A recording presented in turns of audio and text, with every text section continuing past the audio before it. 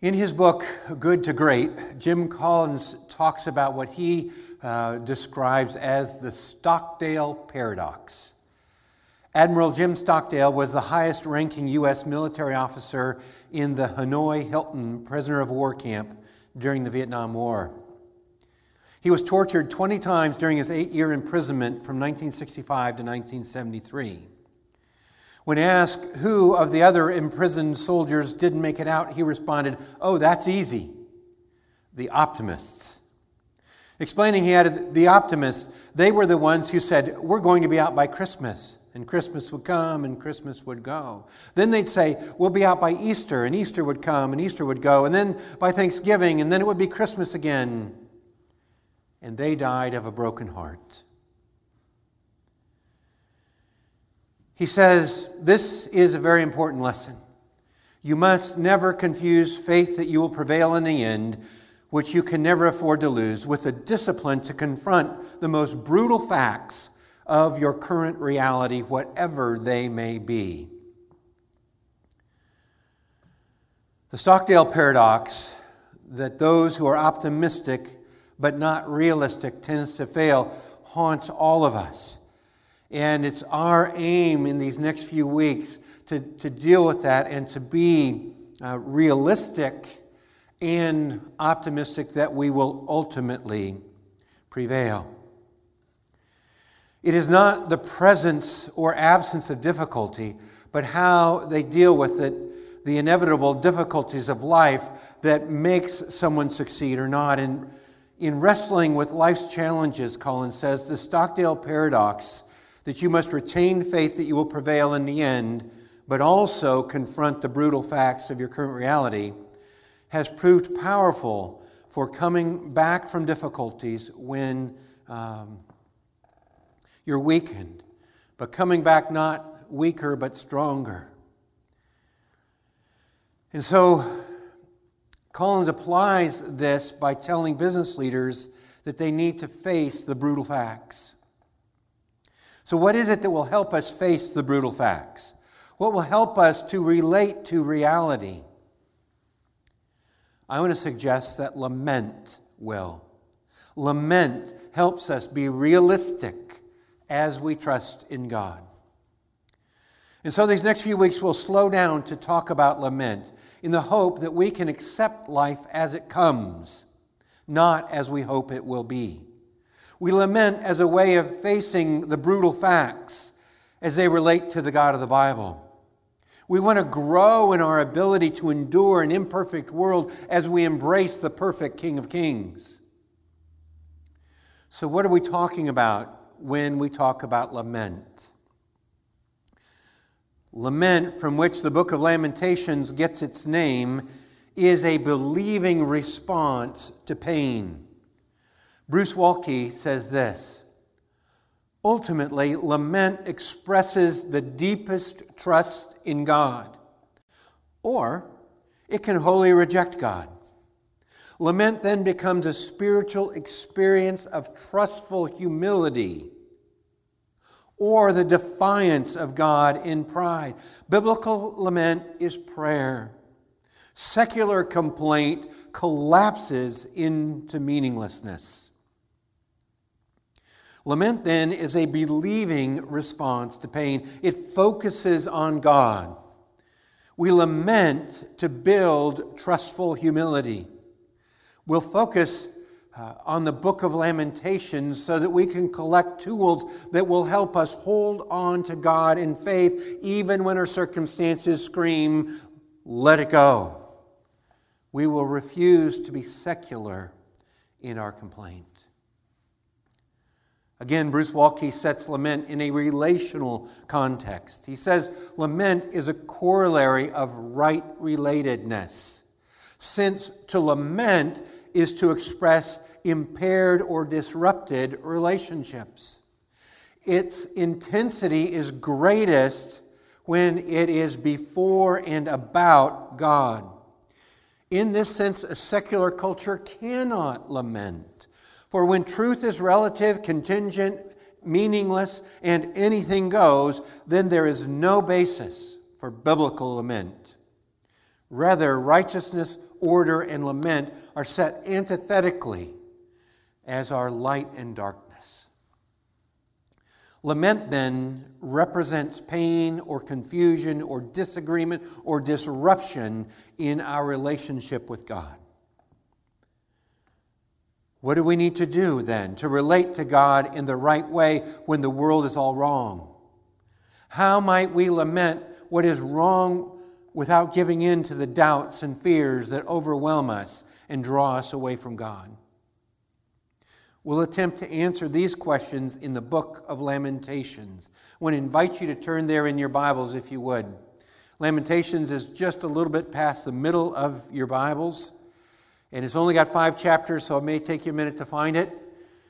But we're going to attempt to answer questions about how you stay right with God when the world is wrong by looking in this book of Lamentations. And in it, we're going to trace 4 themes. The first theme, the one we're dealing with this morning, is simply this: deal with reality. Face the brutal facts. The second is register your complaint.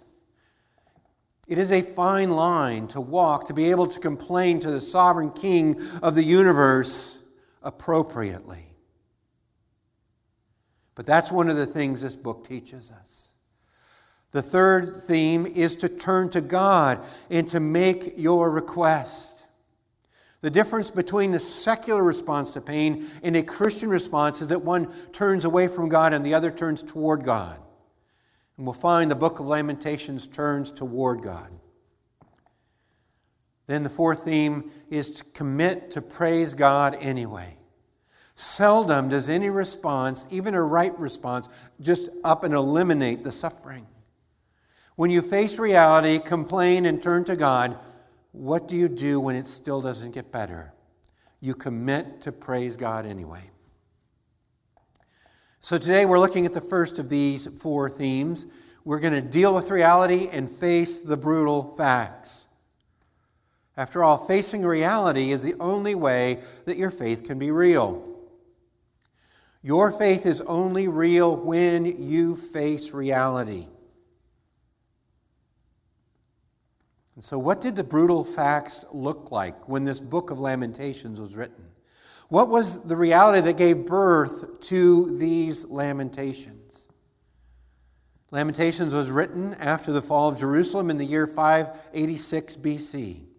Now that may not mean very much, but it might be helpful to take a quick survey of why someone might lament that.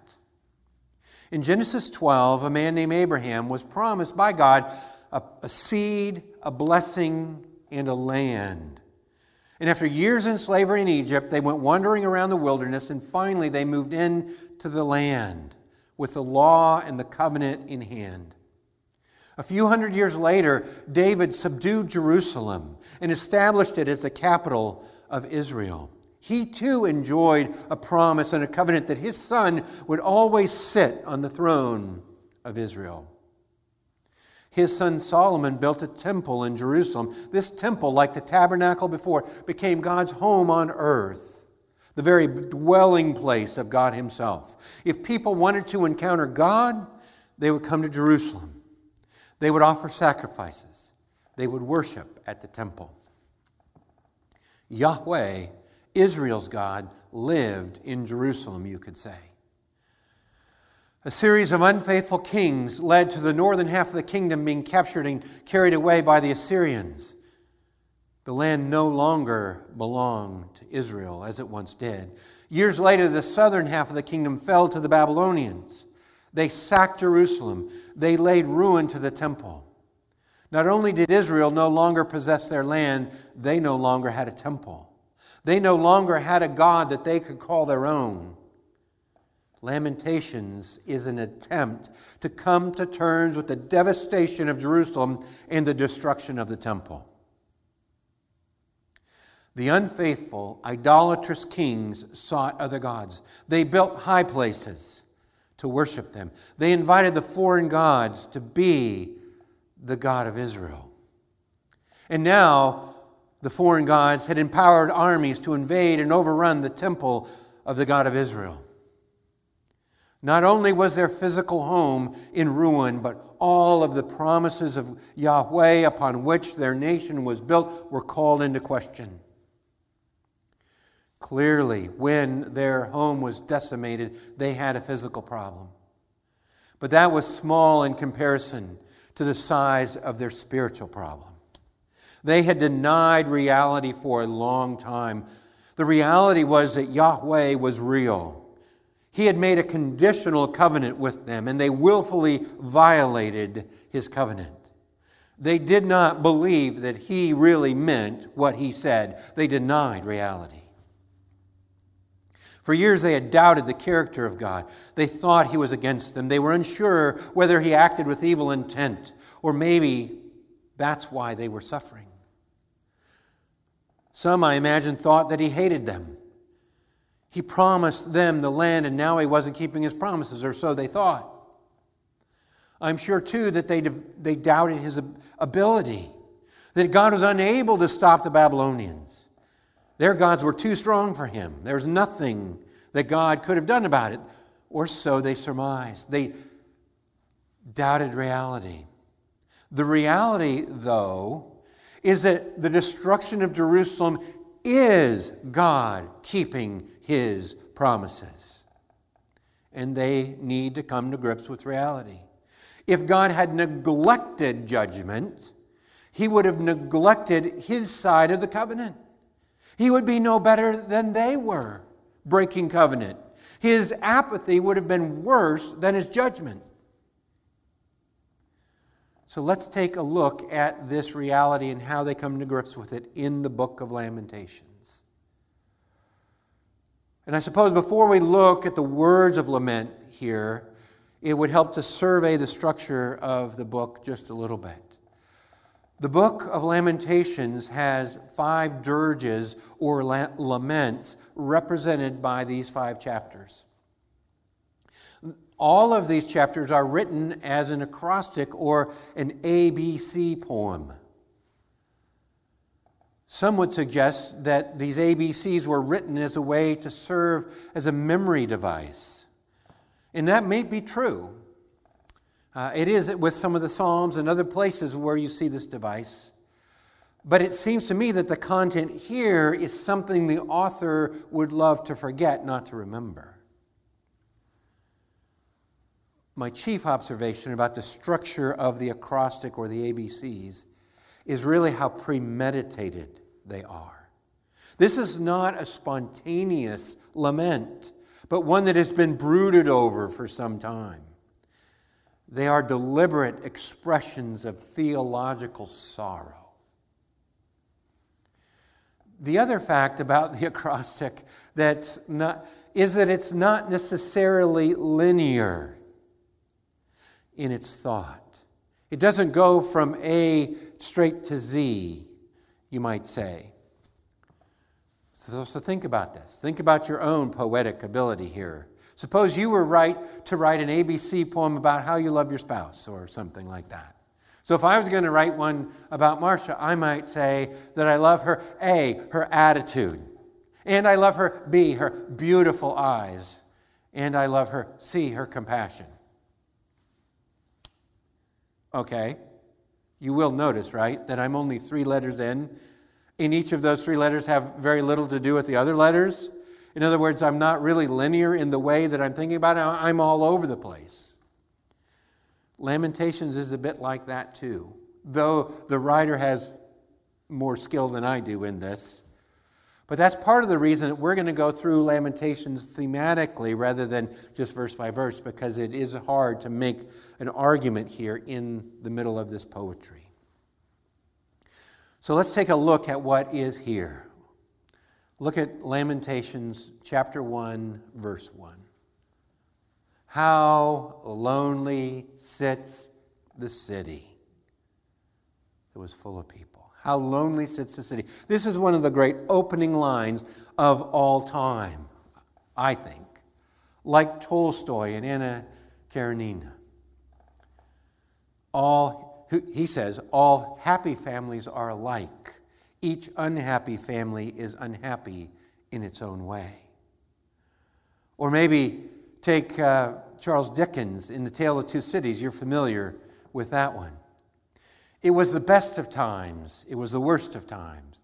It was the age of wisdom. It was the age of foolishness.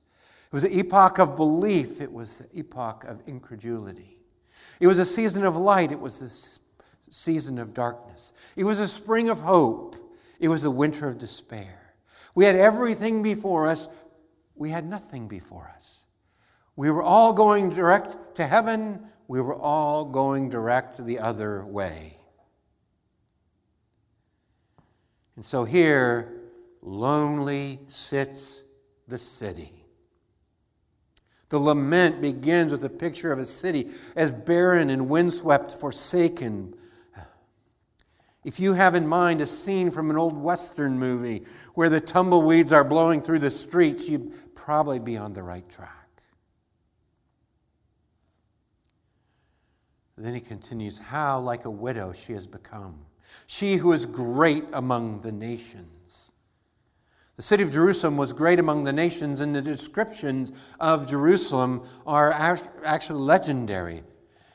In 1 Kings chapter 10, it talks about what it was like in Solomon's day. It says, all King Solomon's drinking vessels were of gold, and all the vessels of the house of the forest of Lebanon were pure gold. None were silver.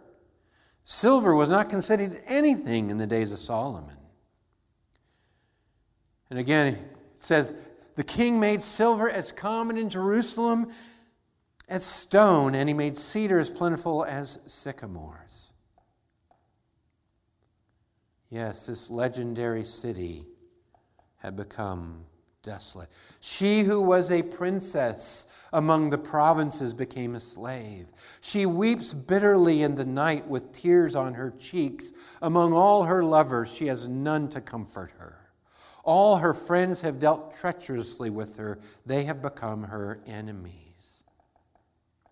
One of the key devices in helping us absorb this pain is called personification. The city is like a person, specifically a widow. And the city does what people do. It weeps bitterly. Literally, it would translate, she is weeping with weeping. The tears are staining her cheeks. Her friends do her no good, and her former alliances leave her alone. In verse 3, Judah has gone into exile because of affliction and hard servitude. She dwells now among the nations, but finds no resting place. Her pursuers have all overtaken her in the midst of her distress. Exile and servitude are the orders of the day. Who would sign up for this? Who would say, this is exactly what I want? Nobody. She is in distress and there is no one to help her. And so what is left to do? Lament. Verse 4. The roads to Zion mourn, for none come to the festival. All her gates are desolate. Her priests groan, her virgins have been afflicted, and she herself suffers bitterly. The city sits, the roads mourn, the gates are desolate. The personification of this disaster breaks our hearts. These are the brutal facts. Verse 5, her foes have become the head, her enemies prosper. Because the Lord has afflicted her for the multitude of her transgressions, her children have gone away captives before the foe. This affliction, this captivity is devastating. In verse 8, Jerusalem sinned grievously. Therefore she became filthy. All who honor her despise her, for they have seen her nakedness. She herself groans and turns her face away. The guilt of sin here is central. The transgressions are the reason for this calamity. But beyond the guilt, add shame. Not only has Jerusalem fallen, not only are the remaining inhabitants sad, they are embarrassed. The people of God, those who are faithful especially, are put to shame. They lament not just the fact of Jerusalem's destruction, but the shame that it brought on them and the reputation of Yahweh. Then again in verse 18, the Lord is in the right, for I have rebelled against his word. But hear, all you peoples, and see my suffering. My young women and my young men have gone into captivity. The brutal facts are that God is right to judge because they have rebelled against his word. The fact the Lord is bringing judgment is proof that he is committed to his word and the covenant he made with his people. This is what he promised long ago. Then in chapter 2, verse 1, how the Lord in his anger has set the daughter of Zion under a cloud. He has cast down from heaven to earth the splendor of Israel. He has not remembered his footstool in the day of his anger. Their sin has invited God's anger. And that's the brutal fact that needs to be acknowledged and lamented. The splendor of Israel has been cast into the dust. There's every reason for sadness when we look at what is really here. Then chapter 2, verse 15. All who pass along the way clap their hands at you. They hiss, they wag their heads at the daughter of Jerusalem. Is this the city that was called the perfection of beauty? The joy of all the earth? The writer's not pulling this from nowhere. He knows the scriptures, and he's quoting scripture. He's quoting Psalm 48, which says, great is the Lord, greatly to be praised in the city of our God. His holy mountain, beautiful in elevation, is the joy of all the earth. Mount Zion, in the far north, the city of the great king. Within her citadels, God has made himself known as a fortress. I mean, that's all great until it's not great anymore. It's great to belong to Yahweh. It is awful to rebel against Yahweh.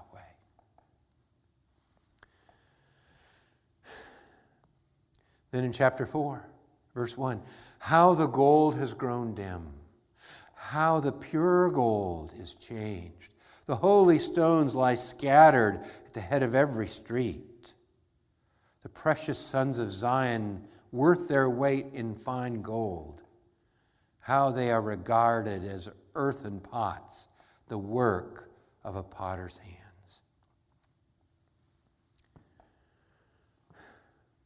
There are personal and corporate reasons to lament here. They have physical and spiritual brutal facts to acknowledge and lament. In addition, here, he suggests they have economic reasons to lament. The gold around them has become as worthless as stones, and their noblemen have become like just broken pots. And so I want to go back to the main idea here. The writer is facing reality, and your faith is real only as it deals with reality. We must face the brutal facts. We cannot ignore the brokenness of the world around us. We can wish for it to be different, but we must deal with it as it is. Pretending has no place in gospel belief. One of the reasons that we're starting here with the brutal facts and Lamentations is that it is human nature to avoid reality.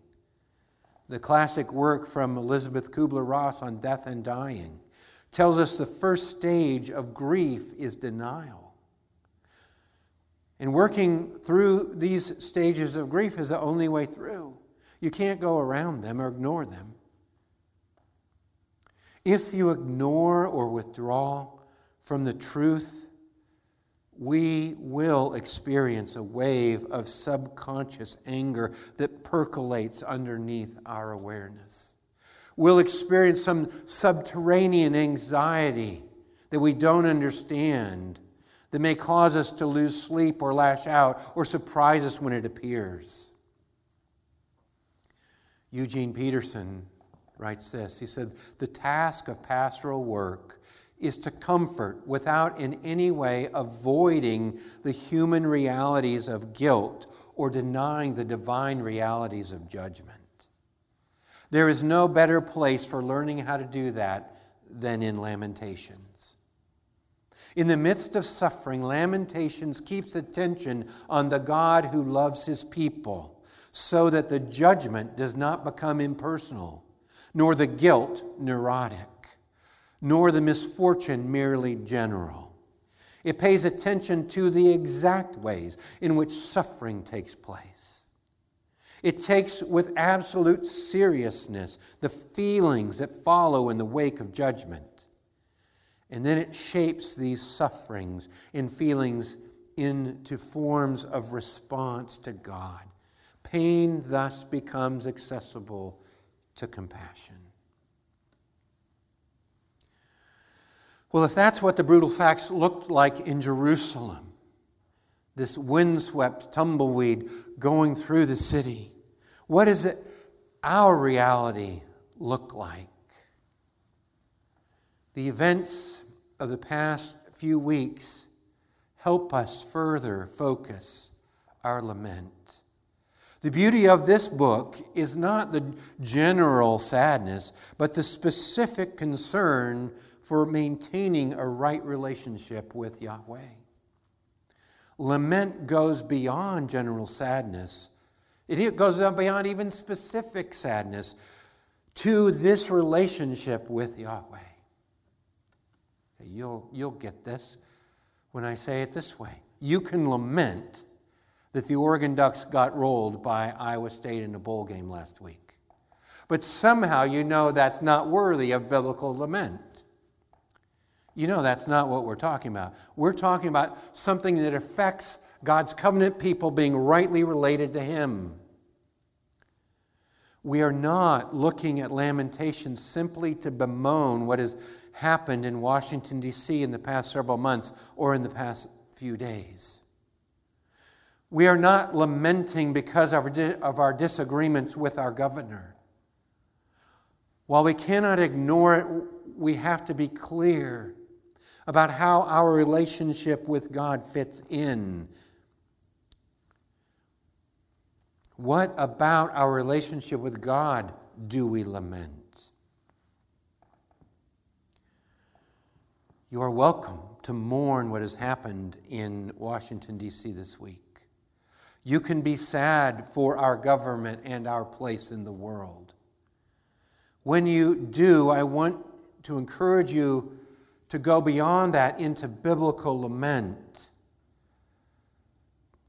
Biblical lament must focus on how Washington, D.C. relates to the God of the Bible and how the events of this week reflect on His reputation.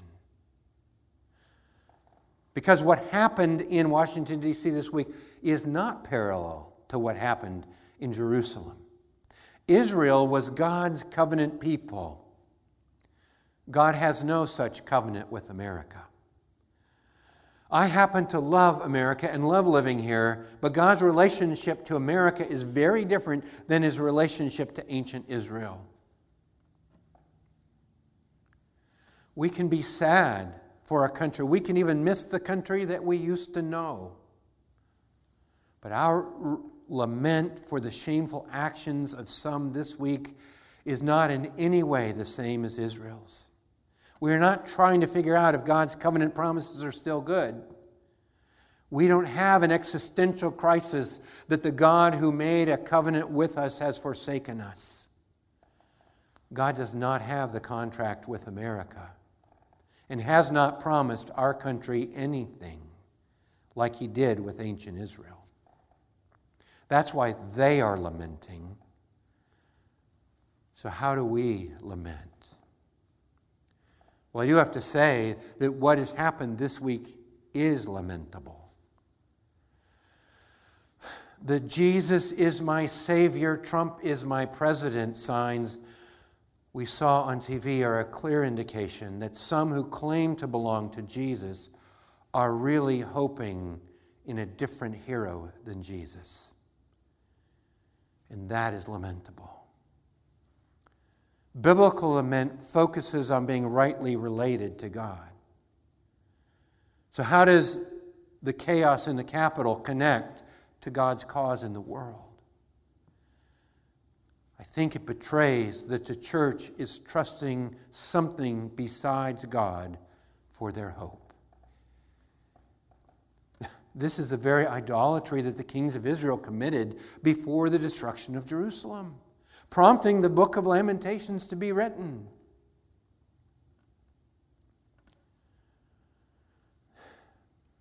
This is not new. There have been things to lament during the entire history of our country, even the entire history of the church. I mean, think about it. When were the good old days? They weren't in the Obama administration or in the Reagan administration. They weren't in the 50s or in colonial America. They were before humanity rebelled against God in the garden. Between the Garden of Eden and the New Jerusalem, there is plenty to lament. We lament because our world is broken and it has no answers for its own brokenness. We live in a world that doesn't match the design of its Creator. Our lament is for the reality of God in relation to His order, His creation, His justice, His kingdom. And we want to be able to look at the news and lament the broken relationship that we have with the God of the Bible, regardless of what happens with the government. There are so many ways to avoid reality, to stop and not face the brutal facts. We deny reality by saying we're fine when we're really not. That's what Kubler-Ross was talking about in her book. We ignore the brutal facts when we ignore what God says or we don't believe what He says. And when we do this, we're just like the kings of Israel. We ignore reality when we medicate our emotional pain, thinking it will go away when all we've done is masked it for a short time. We've got the same problem when we expect an idol to solve our problems. How many people think that a job will ultimately fulfill them, or that their children will give them a slice of immorality, or that marriage or sex will make them happy, or that money can buy permanent relief? I am concerned that we are not going to be healthy if we simply say, 2020 is over, and I'm going to forget it. Because you can't forget it, and you can't ignore the hard things that you've been through. And so what if you did a full court press on your heart's tendency to avoid reality? What if you audit your days and take stock of what is true and what isn't? Maybe pull out a journal and process these hurts. Process, though, how they relate to God. And don't be afraid to shed a few tears. What if we look back over 2020 and rather than claiming we're fine, we made a list of the losses that we experienced? We took inventory of the ways that we think God has disappointed us. We're going to get to the topic of complaint next week, but until we face the brutal facts, we won't know what we should complain about or even how we ought to complain. I do have to say, God has never been one to ignore the brutal facts. God is a God of reality. God faced the brutal facts of human rebellion and sin. He didn't just acknowledge them. He stepped into all the pain that they caused. He sent his Son to engage it so deeply that he himself lamented, my God, why have you forsaken me?" Jesus did that because he loves you. Because God is pursuing that right relationship with you based on reality. My hope and prayer is that you will face reality too, and that you will find Jesus to be the answer to your lament. Because God sent Jesus to be with us. The reality is that Jesus loves us, that Jesus is gentle and lowly in heart. And so I invite you to turn to Jesus, to trust him. When the brutal facts are brought on by your own action, lament is the first step in repentance. To believe in God enough and desire relationship with him enough to turn from your sin and trust the work of Jesus on the cross, that's the way you get rightly related to God. And this lament that we're talking about, lament then is at the heart of relating to God in the right way, because it causes us to face the brutal facts of our own sin and rebellion, to face the brutal facts of God's judgment on that sin that we will ultimately one day take, or else will be taken by Jesus. And so I, for one, am grateful that at the heart of my lament is the heart of God, who has compassion on his children. He hears their laments and has sent his Son to intercept them. Will you pray with me? Oh, Heavenly Father, there is so much for us to be brokenhearted about in this world. We don't understand the way that you work. We don't know whether we perceive your judgment or whether we perceive people's rebellion. And we don't know what to do with it, and so we come to you and lament. Father, we don't just turn the other way, but rather we express to you our pain, our frustration, our disappointment, our inability even to understand you. And God, we want to start there and ask that you would use our attempt to deal with reality as a means of helping us to relate rightly to you. So God, would you set us on the right path, I pray, in the name of Jesus. Amen.